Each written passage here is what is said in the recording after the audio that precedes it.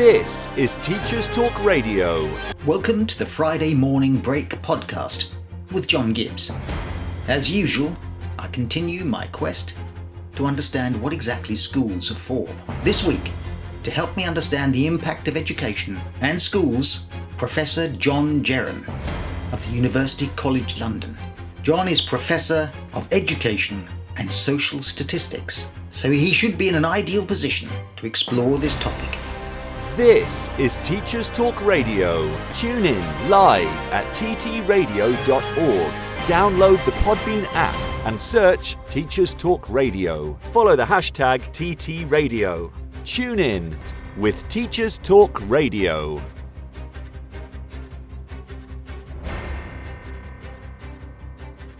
So John, thanks very much for joining me this week. No, thank you for the invite. As I mentioned in the introduction, you're a professor of social statistics as well as education. And so it's a chance to talk to someone who might actually be able to provide some answers that aren't just based on our, as we said a moment ago before we started recording, opinions of schools. We've all got an opinion about schools, and everyone knows it's a bit like the English football team. You know how it should be run. People know how schools should be. But what does statistics sort of tell us? First of all, one of the things that crops up a lot with lately in some of my podcasts and in the news, regularly in the news, is social mobility. And I noticed that you did a bit of research. You wrote an article about how Britain will often come across as bad on social mobility or poor on social mobility. So people will say things like Britain's social mobility has declined, or that Britain is just very bad when compared to other countries. I mean, how do you measure social mobility? It would seem to me to be quite problematic just as a concept and measuring. Yeah, and this is where a lot of the debate has actually come in. So different people measure it in different ways. And it became a big kind of academic fight for a period about 10 years ago, right, between the economists and sociologists. And how you measure it does have quite a big impact upon what you observe across countries and what you take about the kind of trends over time, right? So the economists typically have used income to measure social mobility. So do children earn more or less than their fathers, and how does that compare, whatever?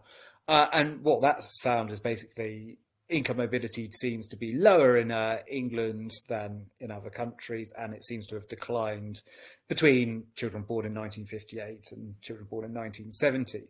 Now, the sociologists have argued that's not the case. They measure social mobility by occupation. So what's the occupation that a son holds relative to their father?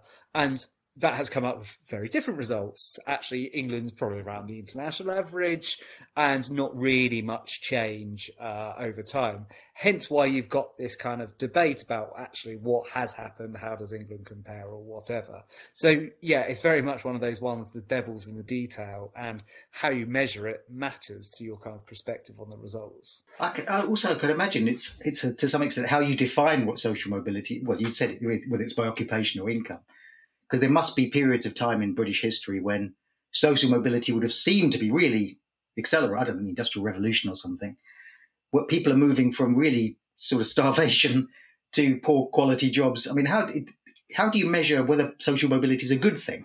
Yeah, I mean, that's another angle to this. So there's kind of the idea of what's called in the kind of a bunch of academics is absolute mobility versus relative to mobility. So absolute kind of mobility is basically, do you obtain more income or a higher kind of more prestigious job than your father in absolute terms, obviously, and relative terms, you know, you're comparing kind of relative. So the average is always going to be zero. So that kind of matters also to kind of how you kind of view the results or whatever. And almost all the debate by successive governments over the last 20 years has been about kind of relative mobility rather than the absolute. So the absolute stuff obviously includes things such as economic growth as well. What I suppose I thought, if I think about it, what people must think about social mobility is the trying to avoid the waste of people with ability not being able to express those abilities in society for their and our general good. It's rather good if people with talent can express that talent. We all benefit there, and that seems to be the thing you most want. And is it fair to say Britain does badly at that? Are we wasting an awful lot of talent? I don't think we've actually got great data on that compared to other countries, not least because of the really difficult measurement challenges in many ways around that, right? So when you're talking about wasting talent, it kind of plays into the idea of natural ability, right? Well, how do you measure natural ability? It's really difficult. So you can only ever measure stuff semi-reliably. I'm sure people have different opinions around this. 3, 4 years old, 5 years old, stuff like that. But a lot obviously has happened in those first few years of life. So, it's a very difficult kind of measurement challenge, even that alone.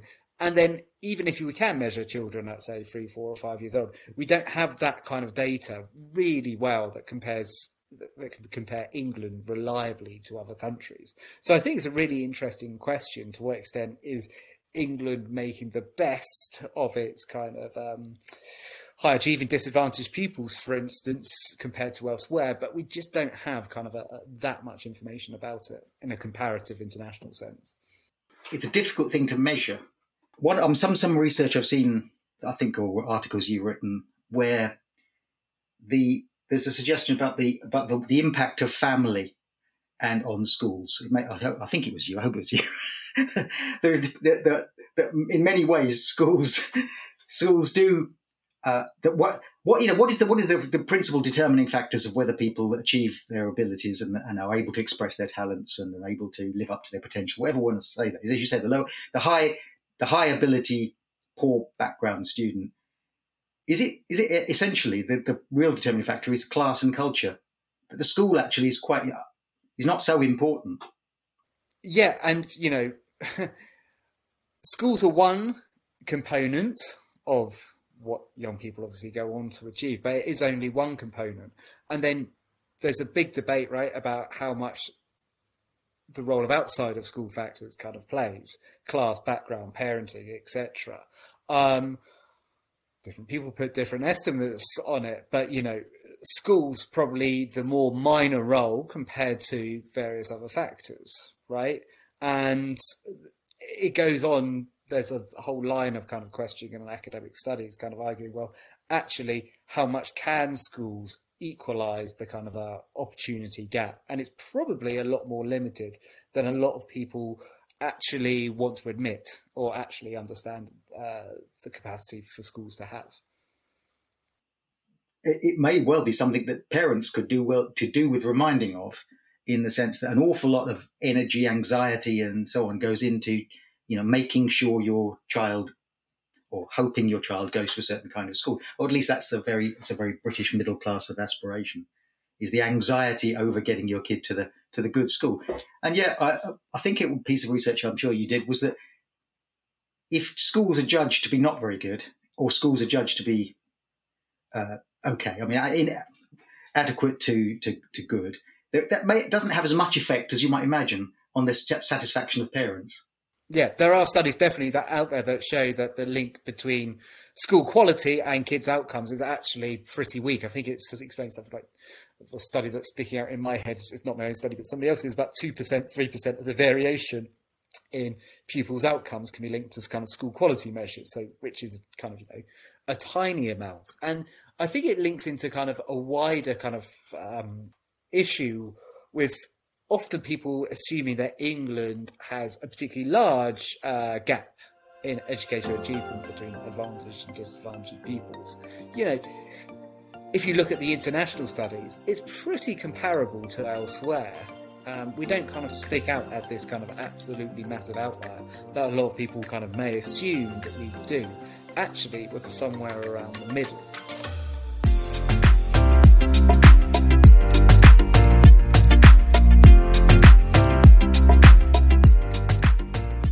You're listening to the Friday Morning Break with John Gibbs. My guest this week, Professor John Jerrim, Professor of Education and Social Statistics at the University College London. We're discussing just how good or bad are British schools.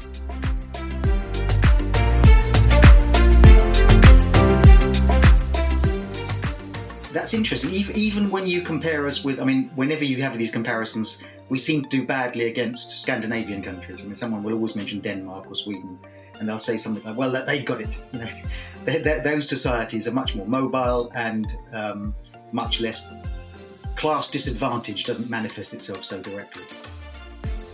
So actually, we're not so comparably bad?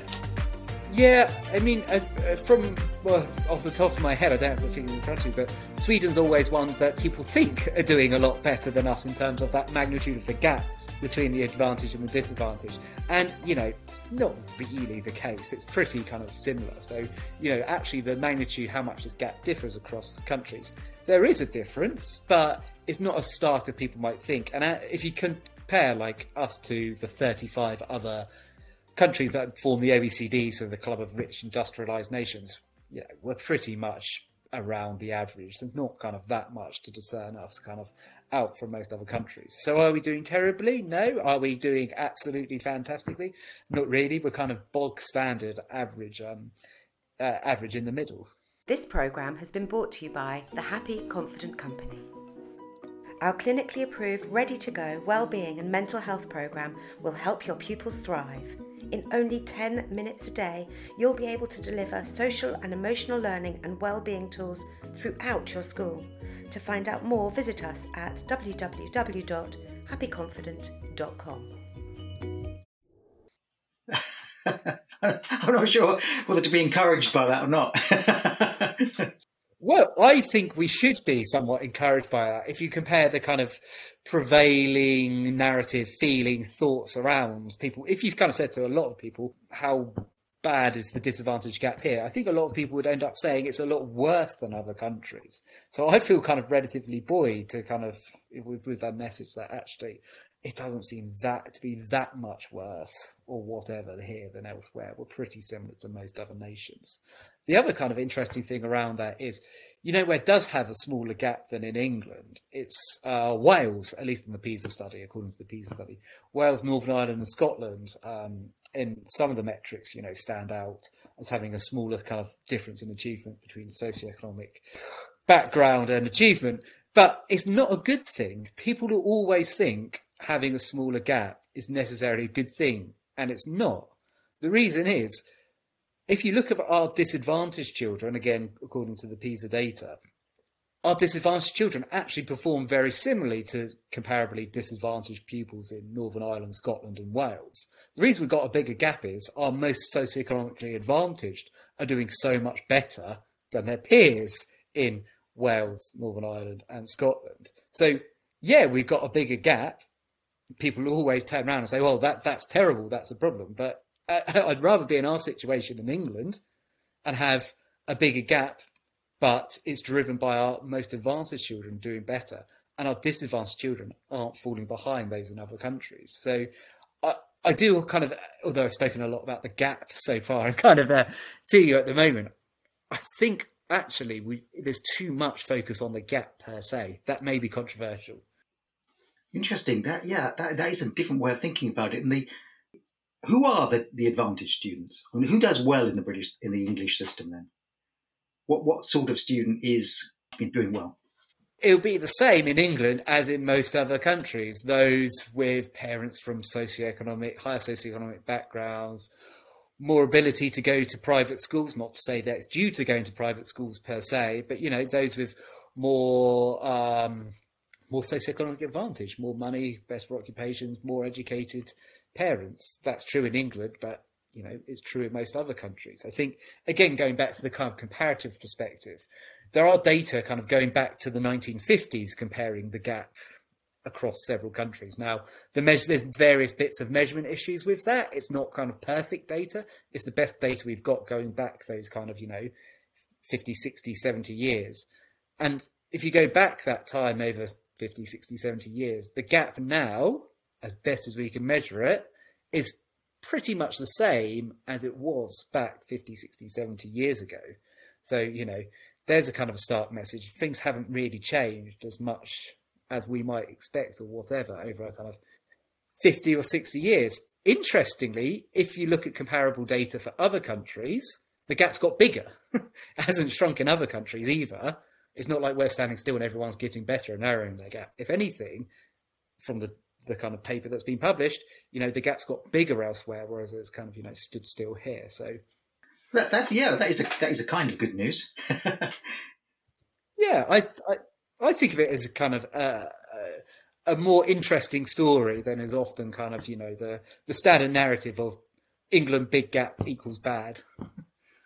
Yeah, I mean, I would have definitely, the narrative tends to be, back in post-war Britain, 1950s, people left the Second World War, they had lots of opportunities, working class people found themselves working for the BBC and becoming, directors of art galleries or goodness me, or engineers or something. And today there's a much more closed shop kind of world where the barriers or the advantages of the middle classes to some extent exclude the working classes.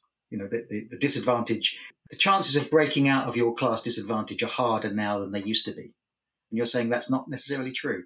So we don't know in terms of occupational attainment and income or whatever, but purely in terms of educational achievement, the best data we've got is suggesting, the gap between the most and least advantaged individuals is about the same now as it was, 50, 60 years ago. The best data we've got, not the perfect data. Right, okay.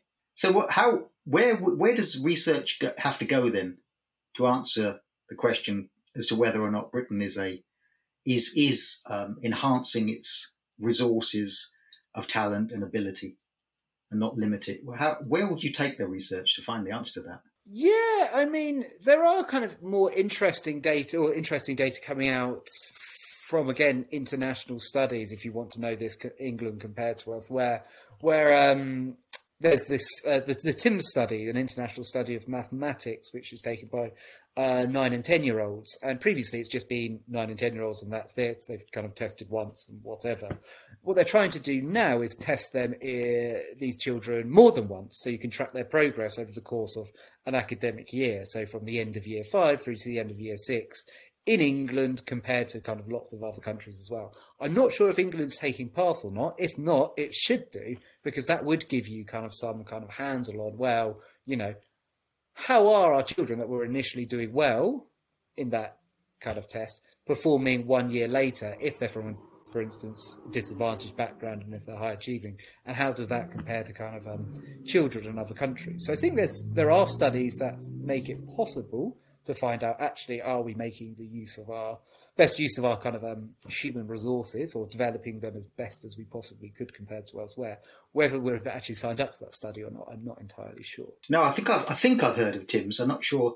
I know that PISA is the one that's regularly mentioned, and you've mentioned it, and I know that there's some suggestion as to whether or not PISA is a very good means of comparing countries and comparing education systems. In fact, can you compare education systems? Because they sit within a context of a culture, because of their cultural background and class background and so on. PISA is often used to say, well, this the way they do schools in this country. PISA is often used as a way of comparing education systems, when maybe it's really just a snapshot of sort of cultural backgrounds. Yeah, and I think there's certainly a lot to that. So you're right, PISA gets misinterpreted, sometimes willingly, sometimes unwillingly or naively, as comparing education systems across countries. It doesn't compare education systems across countries. It tests kids' test scores across countries in, reading, mathematics and science typically, which, part of it will be schools, part of it will be secondary schools. These kids are 15-year-olds, but part of it will be primary schools, part of it will be nursery, part of it will be culture, backgrounds, parents, whatever factors. So it's the culmination of those things and how they interact with one another that's, driving those overall test scores. So, yeah, you certainly shouldn't be equating that to it being the impact of the education system per se. It's the impact of all the things that goes into children's development up to and including through to the age of 15. So, there's lots of different things going into that mixing pot.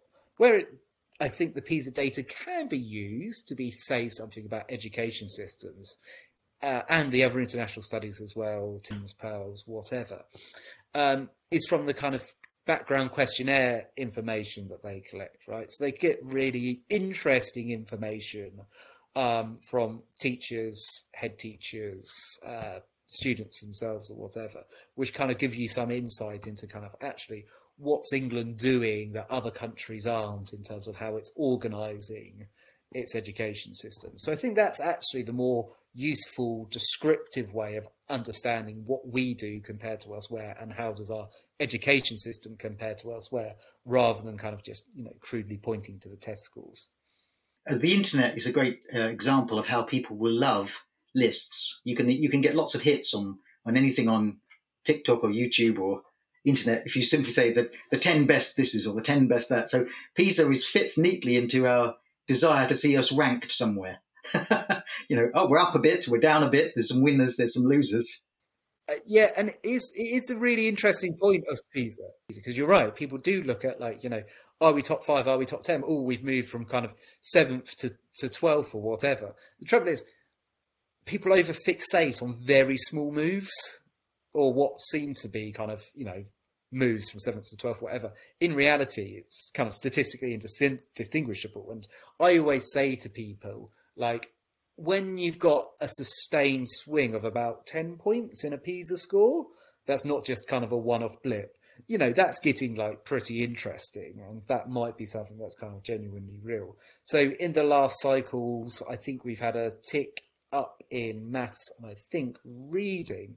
If they are kind of to some extent sustained in the next set of results, which was due out at the end of this year, then I think that's kind of, actually some evidence to point to that, educational standards have improved. But people too often focus on a blip rather than a trend, and also overinterpret what is essentially a minute difference that is just kind of, attributable to basically noise.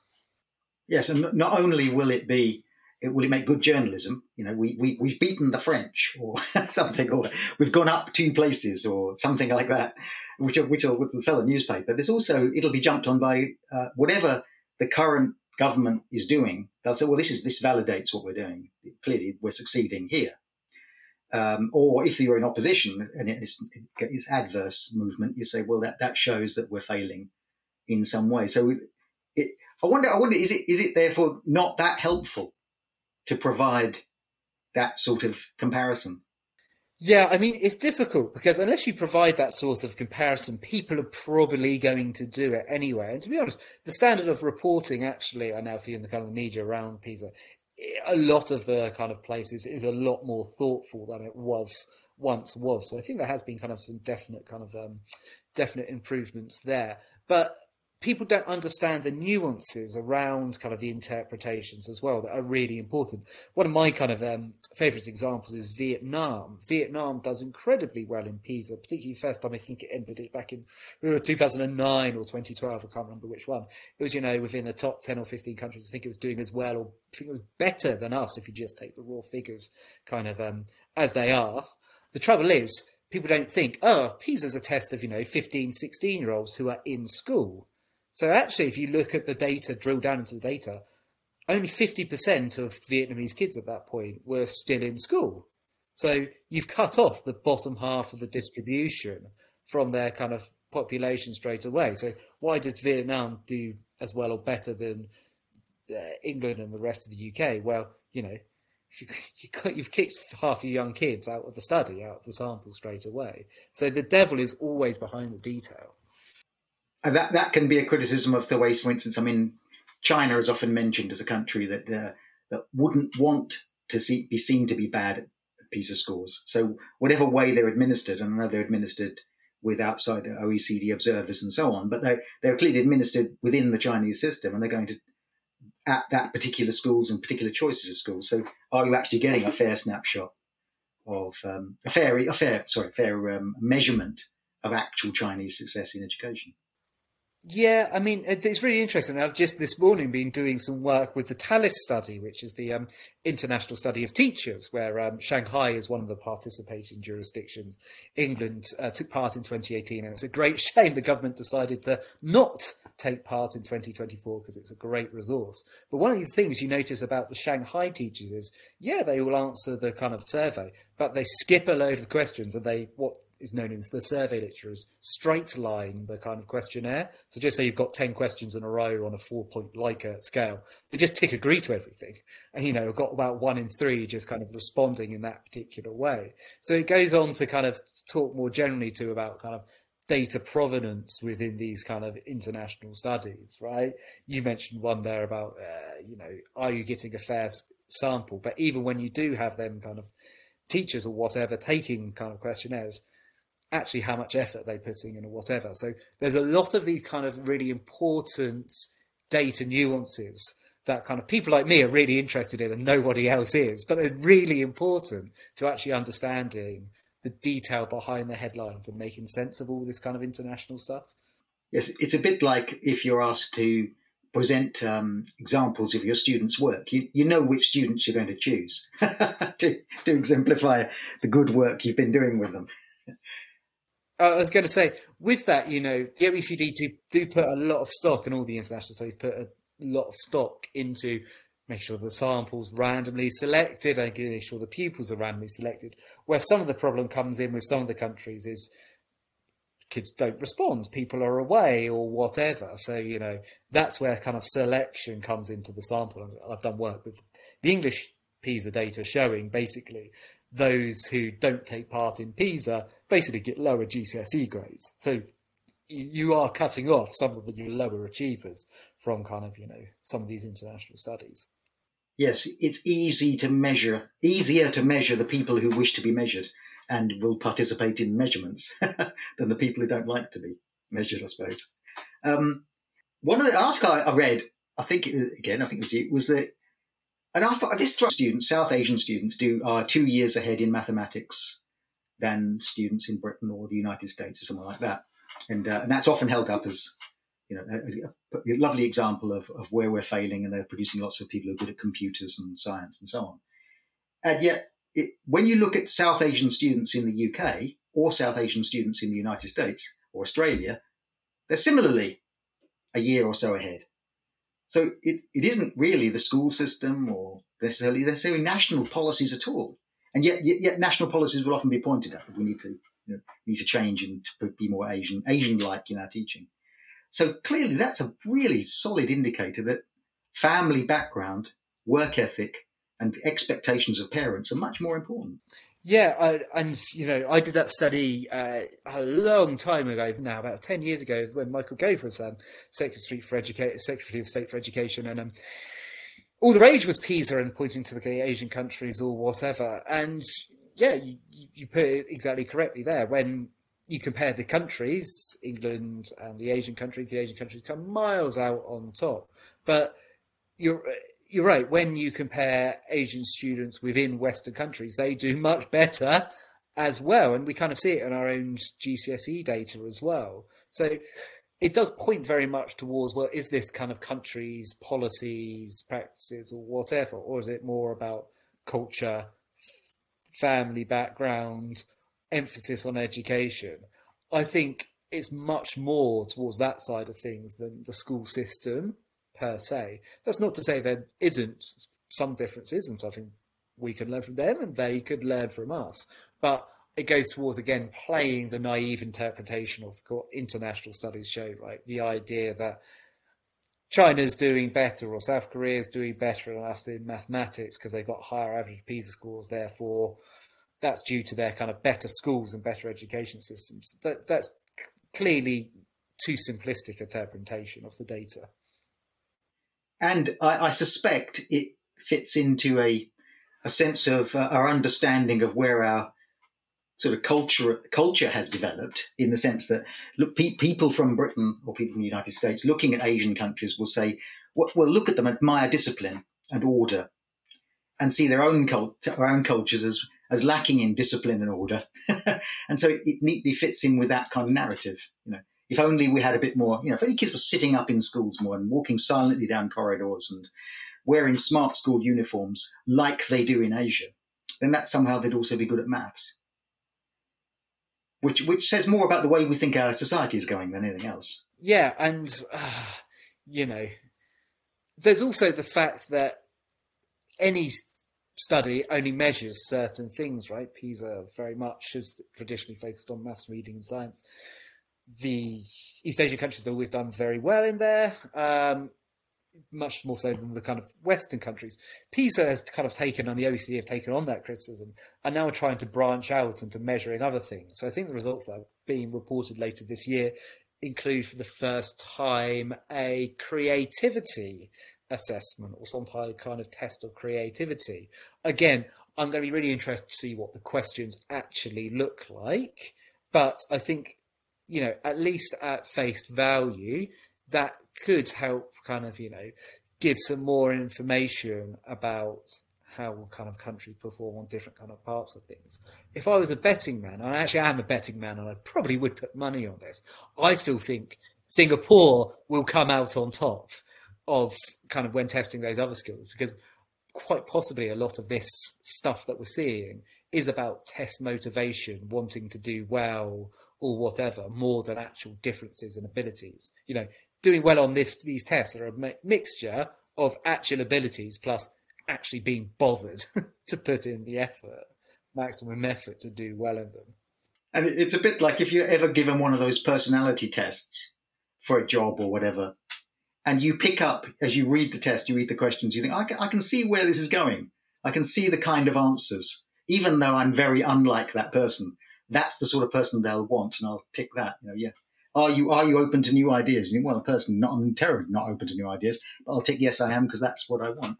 And I suspect that if freedom of expression were to become an Olympic category, then China would achieve gold medals in that, regardless of what the actual lived experience of people would be in China, very much in the way that sports, as soon as they begin, you could call it, in fact, the Olympic syndrome, where as soon as you award medals in a sport at the Olympics, regardless of actual participation or how much interest is in that sport in the country, then money will flow towards it and people will achieve gold medals in it. Regardless, it's sort of, we call it the curling syndrome. And not unlike the way in which the British have a direct inverse correlation, I would suspect, between participation rates in sport, generally, levels of fitness and obesity, as those have declined and increased respectively as we have won more gold medals. The nation gets fatter and less fit as we become more accomplished at Olympic sports. So you think that the Singaporeans will say, well, that's how you win at creativity. Could well be, or they could just be, spend more time actually sitting down, bothering to think through the questions and try their best and kind of answering them or whatever. So, now that PISA is a digital assessment, it's all done online. You do have information such as response times, so how long kids spend on the questions and how long they spend on the questionnaire or whatever. And you can see that there are some questions, I've looked particularly at the questionnaire ones more than the test, but you can see there's some questions that kids just race through. And, they're not taking the questions nearly as seriously as they kind of need to be to kind of give it their full effort and thought. So again, mixture of ability, but effort as well. So the Singaporean student's going to take the test more seriously? Quite possibly. That's one convincing argument for differences in the test scores, and there has been some research done in the United States looking at incentivization and differences across. I think it might have been done in the United States and an Asian country, pointing towards test effort being kind of a major, possibly the major explanation for differences across countries. This programme has been brought to you by the Happy Confident Company. Our clinically approved, ready-to-go wellbeing and mental health programme will help your pupils thrive. In only 10 minutes a day, you'll be able to deliver social and emotional learning and wellbeing tools throughout your school. To find out more, visit us at www.happyconfident.com. This is Teachers Talk Radio, and this is Teachers Talk Radio News.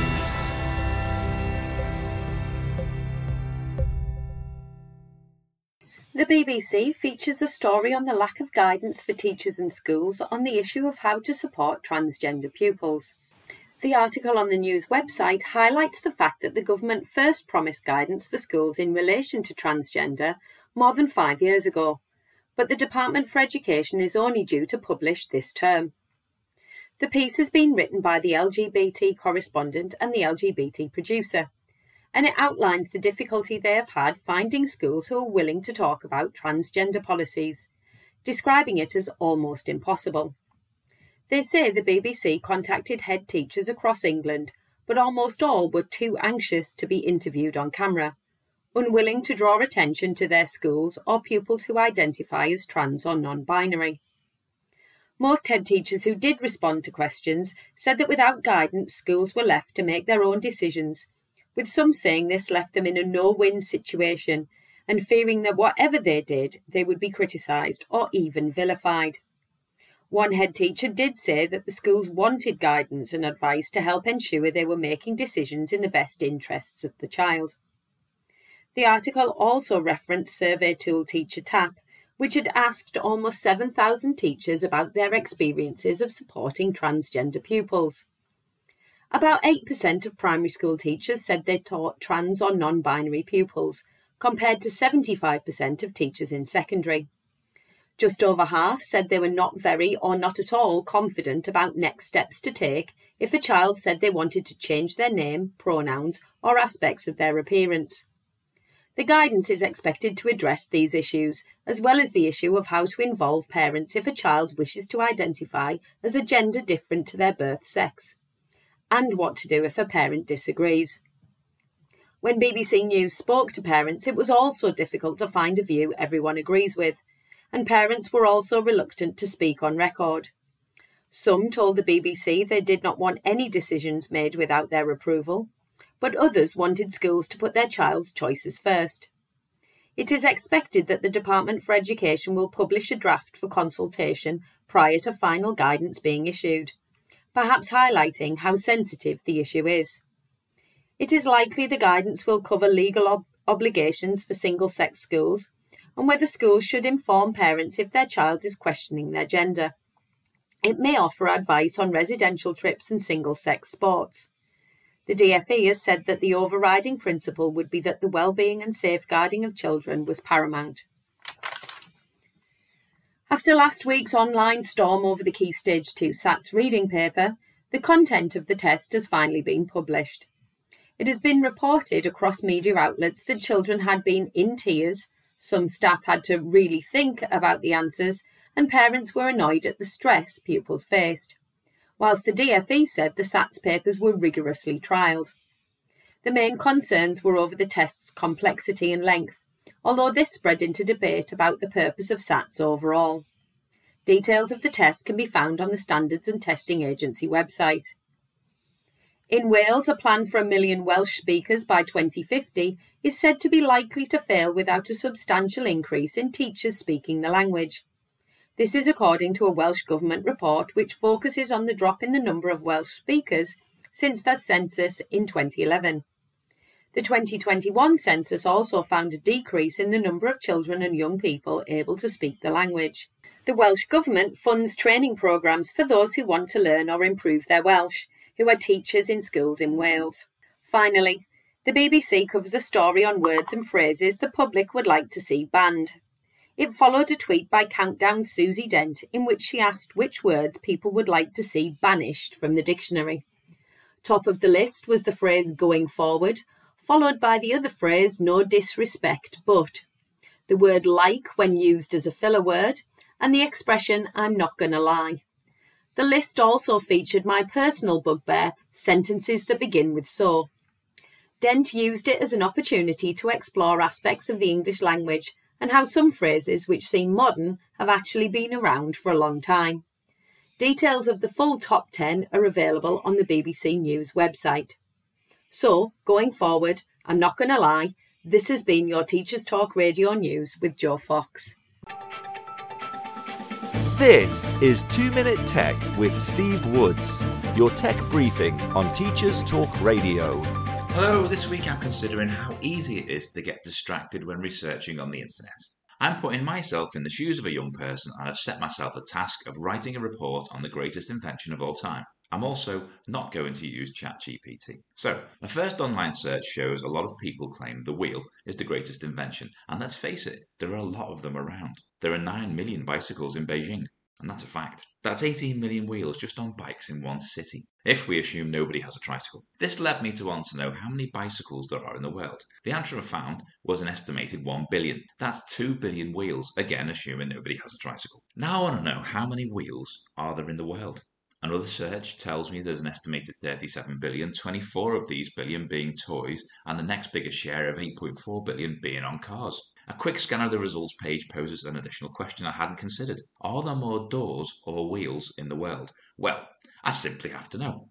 In a few clicks I find out it's estimated there are 48 billion doors in the world. So based on this research there are more doors, and isn't a door a great invention? Yet it's not been proposed as one in my prior searches. And if there are that many doors, how many hinges must there be? The amazing thing about the internet is that there's always an answer, and the way search engines deliver those answers are designed to keep you interested and active. So potentially you see more ads and make them more money, which doesn't help get that report written, does it? Does your school teach young people how to research effectively? Do our young people realise how much they are advertised at? I'd love to hear your thoughts. As always, why not get in touch at TC Radio Official. I'm Steve Woods, and that was 2 Minute Tech.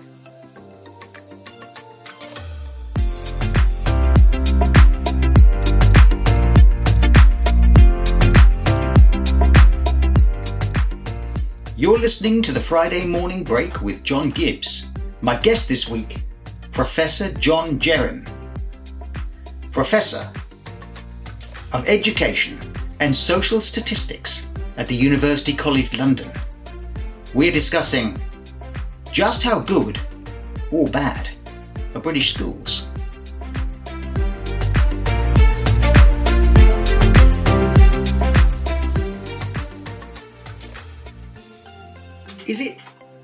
It strikes me as possible that the reason we have a sort of inferiority complex, so maybe I'm overdoing it there, but inferiority complex when it comes to Asian countries and their sense of, they do it properly because their schools are disciplined and they take mathematics more seriously and science more seriously than we do. Their STEM subjects and we are altogether too indisciplined, is also a very British problem, which is class.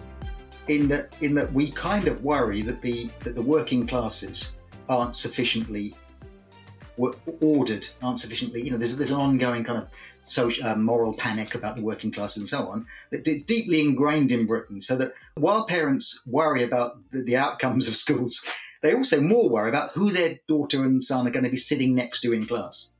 That becomes much more of a sense of what I want to know is that the undesirables are under control, and the school is a place of discipline and control.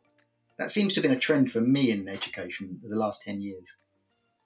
It did lead me to one of the thoughts that I think is interesting about where our education system does seem to stand out from other countries, and that's in terms of ability grouping or setting and streaming or whatever. So, you've got some other countries, Germany's always one of the classic examples, Austria, the Netherlands, where you've got a lot of between school segregation, right? So, children are separated into kind of different schools based upon kind of academic potential or whatever. I don't want to say like our grammar school system that we kind of still partially have over here, but it's, kind of similar-ish idea.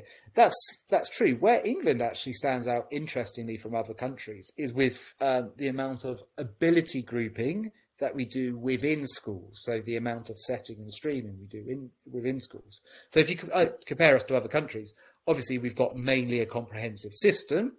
So, we don't have a lot of between school separation by kind of, or explicitly by achievement. But boy, do we do it in schools. We kind of set and stream more here, both across classes and within classes here than kind of almost any other countries, according to the kind of the TIMSS data, at least the TIMSS and PELS data, I believe. So that's where your kind of thought led me, which I always think is one of the most interesting kind of descriptive pieces from these kind of international studies about where we kind of stand out from elsewhere, which I think speaks to the point that you were making about who your kid sits next to in class. Well, we have a way of dealing with that to some extent. We set and stream quite a lot. Yeah, it is. Yes, we got rid of grammar schools and secondary moderns, but we put them under one roof. So now the secondary modern and the grammar school sit side by side under the roof of a comprehensive school. And as you say, that my own experience was that in the decades I was teaching is that where there was setting and streaming, there was almost no mobility within that. So there were tests, end of year tests, and so on. But people who went in at the lower set stayed there, and people who went in at the upper set stayed there from beginning to end of secondary school. It was simply a different path they went through. Even though we often found ourselves saying to students things like, "Well, maybe next year we'll evaluate your position in test, and maybe you'll make it into the upper set," but they never did. Almost not that I recall them being notably the case. So it was a case of self-fulfilling prophecy, really. Yeah, and I don't know actually of that much hard evidence on how much people do actually move across sets now within school. But my kind of own experience at school was very kind of similar, that actually setting was very common, but people didn't move across the sets. Like, you didn't have people move up and down hardly at all. So once you were there, you were there. I genuinely don't know how much mobility there is now. That leads me to an even more depressing thought, having looking back on 35 years of teaching.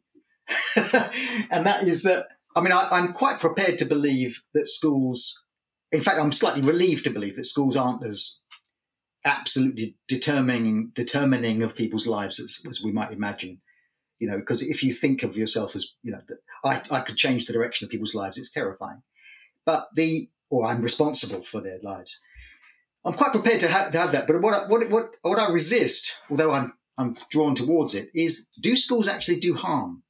Particularly in Britain, when I think of things like setting and exam systems and the way they produce certain results and they are skewed towards certain types of students, are we reinforcing social inequality? In fact, our school's rather good at producing failure for some and success for others, relating mostly to their class backgrounds. Yeah, and there are kind of sociological arguments. John Goldthorpe, a very famous kind of a British sociologist, has made these kind of similar arguments, that actually how useful is schools, education, whatever, for social mobility, and might they just end up reinforcing existing inequalities? And of course, every parent wants their best for their children, right? So it's quite plausible and possible that actually, no matter how hard we try, you might not just be able to fight against the sharp knives of parents. Parents will always end up finding a way to give their child an advantage some way or another if they've got the motivation and the resources to do so. Yeah. And so you could always be trying to push against something. As soon as you try to do one thing to shut one door, another one might well open. Good example of this could well be if there is a tax put on private schools, right, which has been something, variously floated or whatever. Fine if that is done, but then I'm sure that people who send their children to private school will find another mechanism, will just find another way to give their child an advantage. And you can't shut all those doors because there'll always be a way found otherwise. That is a depressing thought, isn't it, in some respects? Yeah. So the argument, it is a depressing thought. Because it's almost like a kind of what can you do about this thought? It's the sharp elbowed middle class will always work their way to the front of whatever system you try to create to mitigate against that. They will always get there. So what can you do? That is a depressing thought. I guess what worries me is are schools actually not just are they not just failing to overcome those natural inequalities, but they're actually enhancing them. I was thinking of, for instance, one point in my career when I first started teaching, school uniform was relatively not rare, but it was less common. So lots of schools got rid of school uniform. this may seem like a not particularly enormously important thing, but during my career, school uniforms were progressively reintroduced, mainly from parental pressure and an idea they had that the model of education was the private school. The private school had uniforms, and the grammar school had uniforms. Therefore, state schools reintroduced uniforms. So they came back with a vengeance across schools. So there's rarely a school now without a uniform. But the uniform came back in such a way that you could still tell the difference. And students knew the difference. Their cheap uniform, their sort of black uniform, the black and grey uniform they were given that they bought at the co-op, was distinctly different from the uniform from the private school and the grammar schools. So in fact, we dressed them in a uniform which expressed their disadvantages. It's almost a costume of failure, rather than, it was the sort of the uniform of the bog standard comp. And I thought to myself, well, it's not. That just seems to me to symbolise, or to be a manifestation of the way in which exams and setting and culture is actually, those disadvantages are enhanced by schools when it should be the opposite. I mean, the uniform one's an interesting point, right? Because you're right, there could still be these big differences between schools. You're right, private schools and grammar schools versus comprehensive schools or whatever, or secondary modern schools. But actually within the school, it's a great equalizer, right? As in, and most of the variation that there is in children doesn't happen between schools. It happens actually within schools, particularly in terms of achievement, but also with socioeconomic status or whatever. And so at least you're equalising things within the school, right? In terms of the posh kid within the school is dressed exactly the same as the kid that's from the kind of disadvantaged background within that school. So at least you've equalised that. So I think, there's the whole between versus within school kind of thing that's going on there. I think that is certainly an argument there, that the uniform, in its sense of creating a uniformity among students. Although I would also say that I've noticed that the student who's been given his elder brother's uniform and or because the family want to save money, they've bought it in plenty of time. In other words, it's very, very long in the leg and long in the arm so that it will last a number of years. It's distinctly different to the kid who gets his new uniform every year and so on. So and I think kids are very, very good at reading those things. Unfortunately, they're almost hypersensitive to small differences in quality and newness. Quite possibly. I mean, I'm experienced. My eldest is now in reception, and so I'm experiencing the amount of non-uniform days that there are for things like World Book Day and the King's Coronation, and hey, it's Thursday. So there's very much a mix now, it seems, of uniform versus non-uniform. I mean, does it ever? I wonder do you think when your children say, well, it's non-uniform day, and they clearly like that, that's seen as a reward. It's non-uniform day tomorrow, so that's a reward. Well, maybe they should be. Well, that leads me to wonder whether statistically, can you measure students' happiness in school? Are they enjoying their lives in schools as much as they should?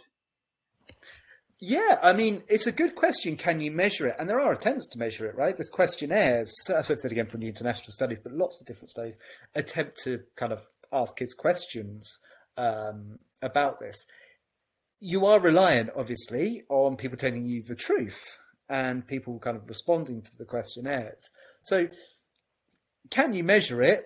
Roughly, I would say. I wouldn't say you can kind of pinpoint it massively well, but I think you can get a kind of broad idea. And really, I always think about those things as you could probably get a better handle on the trend, right, rather than probably the absolute level, because the problem with the absolute level is like I just said, people will always have a tendency to report a certain way or another. You can make kind of a vaguely reasonable assumption that would be probably similar-ish over time. So I think the more interesting thing there is trend over time versus the absolute level. I've done some work there myself, actually, with kind of one of the big topics, SATs tests. How does kids' happiness and well-being vary according to when the SATs tests take place?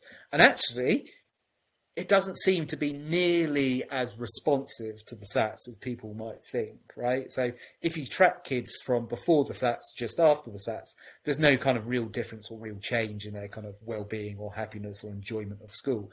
And England actually looks very similar to Wales, Northern Ireland and Scotland in that respect, which obviously don't have the SATs tests as well. So I think that goes to kind of give you an example about what I think you can look at in terms of happiness and well-being of children in schools. You can look at the trend over time, pre-post SATs, how it compares to other countries, and look at things that way.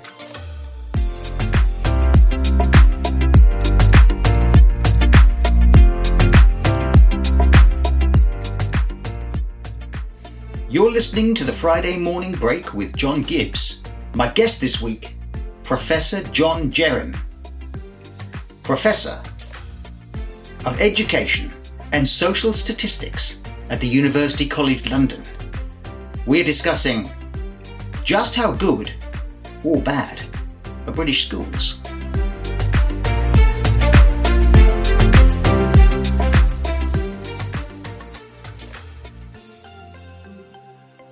So the suggestion that SATs are an unpleasant stress doesn't seem to be borne out by the statistics. No, I don't think there's actually any good hard evidence to support that narrative. And like I said, when I wrote that paper, one of the reasons I did it was because it said so much, and there's a lot of qualitative research around it, and there's a lot of kind of discussion and opinion about it, but very little in the kind of way of hard data. So hence why I wanted to look at it and did that kind of study that I said. And since I did it, I know there's a Norwegian study as well, where very similar kind of qualitative research and very similar arguments are made. So an economist did similar work over there and found exactly the same thing as I did. Actually, when you look at the kind of data and the statistics, you can't find any kind of strong evidence that that's the case. Is there any research that shows what factors do enhance happiness in schools? I mean, for instance, I was struck, my wife's American, and for a while I taught in an American high school. And it struck me, for all their faults, and Americans agonise, if we agonise over the state of our education system, Americans agonise even more. And but one thing that struck me is how much high school was seen as a happy time. And even kids who we would consider in low sets, not doing very well, had this thing, school spirit, and they threw themselves into this school with great energy. And my wife remembers, she said, well, I'm surprised kids in England seem to put up with school, but I loved high school. And I thought, well, how many kids come out of school saying, I loved my school, in a way that I found, this is purely anecdotal, it could be just completely nonsense, but the Americans seem to have produced happiness in school more successfully than us. It could just well be American enthusiasm. It could be that, yeah. Yeah, it could be. And again, you do see it kind of actually in survey data, right? Where actually, this is kind of, very culturally stereotypical, but you do see the American responses within PISA, within questionnaires or whatever, generally being towards the, agree, strongly agree, happiness, whatever kind of side of things, more than, say, the UK and kind of other Western European countries. So it could just be that side of things. I think it's a really interesting point. And I think actually following up on some of that anecdote with more data might be actually really interesting, because I had the same feeling of you. How many kids would come out, bursting out over here going, I love school and I love my time. It's super happy time over here. Particularly secondary school. You often think of it as a difficult, challenging time, I would think. And so it would be genuinely interesting to know if there is a real difference in that experience across the United States and England. Yeah, when I did an exchange year in the United States, and when in the high school where I taught, after one day I was approached by a fellow teacher who said to me, "Hey John, are you okay?" And I said, "Yeah, I'm good, thank you very much." And the other teachers had been discussing whether I was seriously depressed because of the way I answered questions. Like they'd say, "Hey, how are you today?" And I'd say, "Could be better." Or not too bad. And they just picked up from my self-deprecating, sort of underwhelming approach to life that I must be clinically depressed. Yeah, I spent 3 months in the States during my PhD, and I know what you mean. You know, the understated response of "How's the day going?" and you give some kind of half sarcastic comment or look, and they think you're kind of madly depressive. Yeah. Yeah, I'm surviving. I'm getting through. It's nearly the weekend. All those things. But another thing that I was astonished by in my brief year I was there was I was asked one day to come to one of the games. They were playing football at the school, and I thought, well, why would I? I'm going to come out in the evening back to the school to watch football. I will, but when I went there that evening, it wasn't at all like my British experience of going to watch the football team. You know, half a dozen parents standing on the touchline waiting for it to end. The whole town had turned out. This was a joyous experience, and there was cheerleaders and there was a band playing. Astonishing level of commitment to a high school, small town experience. And it was as if the whole school had invested. And I was even asked in shops what I thought about the quarterback they'd chosen for that season, the kid and the captain of the school team, and what I thought about their choice. And I thought, well, that part of the answer might be that the school had become the centre of the community, and they knew it. They knew they were quite important in that little world, with it fundraising, sport playing, whatever. I don't know, but I had a very similar experience. That was probably my biggest culture shock when I was in the States for that period, was just, college, high school sport is just a different level. It's just a different level of craziness compared to over here. The biggest culture shock I had was like, what is going on? Yes. And I don't know, I experienced one day a pep rally. And I don't think there's anything that translates into this country quite like a pep rally, which is where the entire school go into the gymnasium in order to shout their heads off about how brilliantly excited they are at the latest football game that's going to be played. Well, and if you could look at our education system and say, well, how, if not SATs, we are certainly one of the most examined of systems, surely. I mean, we're not just, if you take out the SATs are maybe not as stressful as we might think, GCSEs and A levels and so on. How do we compare in terms of exam anxiety with other countries? Yeah, so, I think talking about the GCSEs is a really interesting one, because I think there is evidence to show that we do stand out from other countries, not in the fact that we have GCSEs or have some tests that are reasonably high stakes around that point. I think where we really stand out is just the amount of testing we do at that age, right? So you do a full-on set of GCSEs, you're doing, 25, 30 hours of exams, a huge amount. And you look at various other education systems. I remember getting slightly obsessed with the Taiwanese system of exams around that point when I was looking into it a few months back. And they do, I think, 5, maybe 6 hours of exams, all done on one weekend.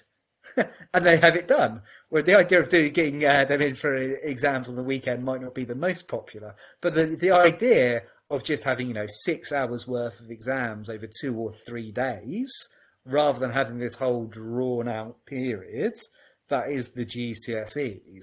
I think there are things we can learn from other countries there. Do we need kind of precise measurement on all the different subjects that kids do at GCSE? Probably not.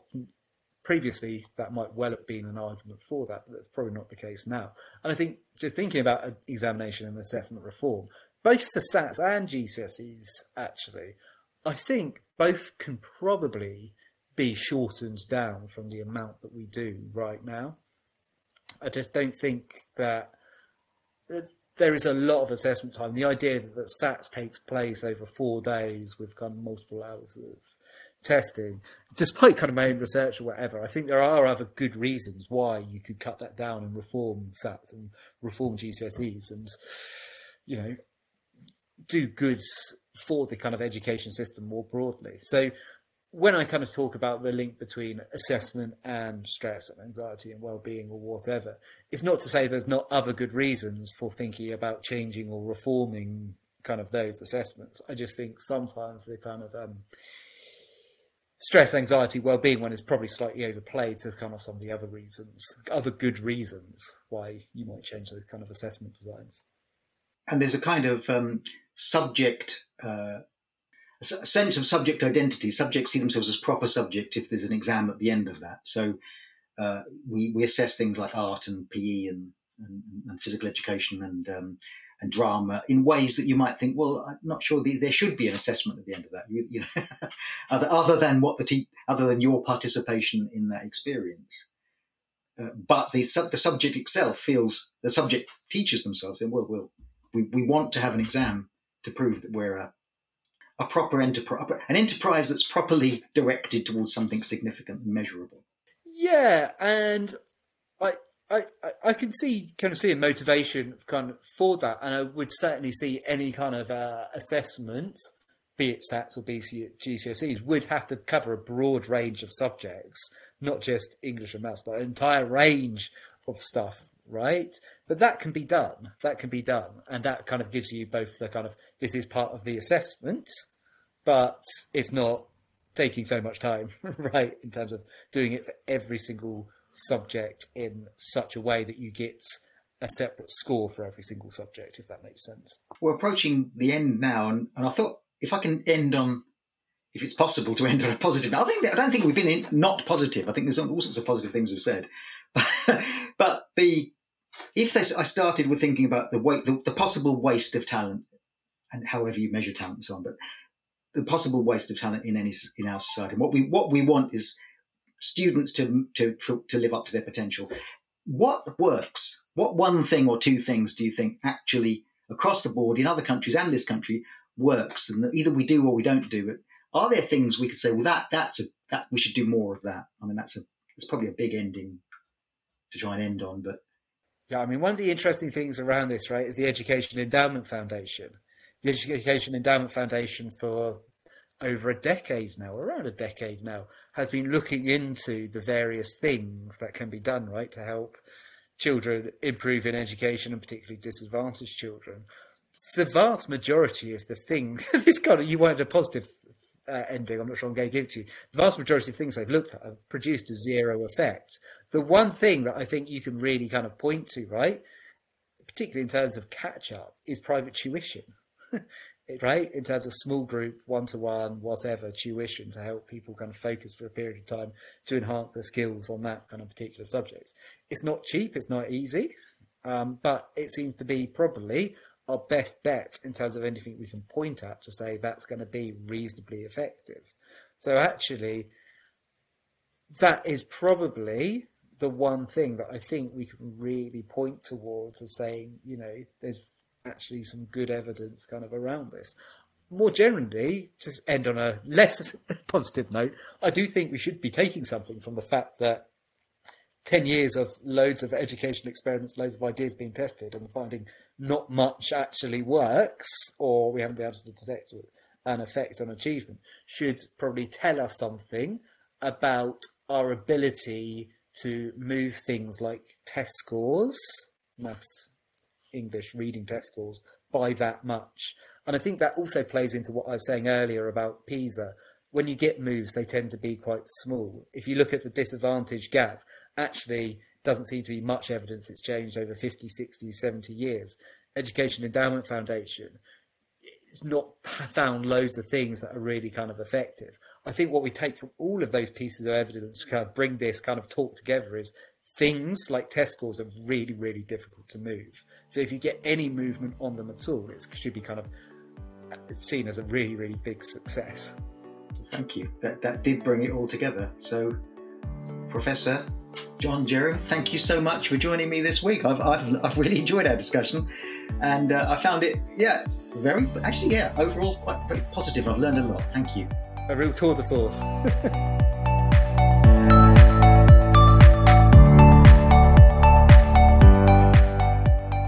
And that brings to an end another episode of the Friday Morning Break with John Gibbs, the podcast where I try to explore, after 38 years of teaching, what schools are for.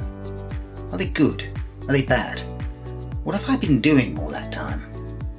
My guest this week was Professor John Jerrim of University College London, author of multiple books and researcher and lecturer on YouTube, if you get a look. His book, Social Inequality and Student Outcomes, Cross-National Trends, Policies and Practices. Very much what we've been talking about today, comparing schools across nations. More difficult than it appears. If you've enjoyed our discussion and you want to listen to it again, you can find us on Spotify, on YouTube and multiple other platforms. Thank you for listening.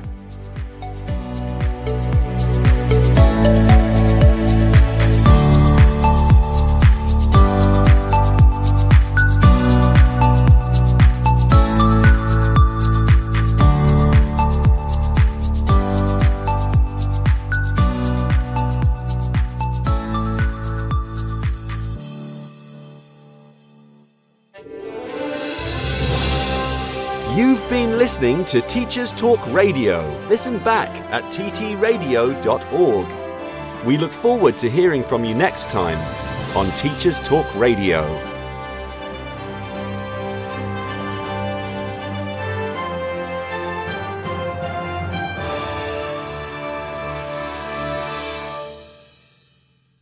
This programme has been brought to you by the Happy Confident Company. Our clinically approved, ready-to-go wellbeing and mental health programme will help your pupils thrive. In only 10 minutes a day, you'll be able to deliver social and emotional learning and wellbeing tools throughout your school. To find out more, visit us at www.happyconfident.com.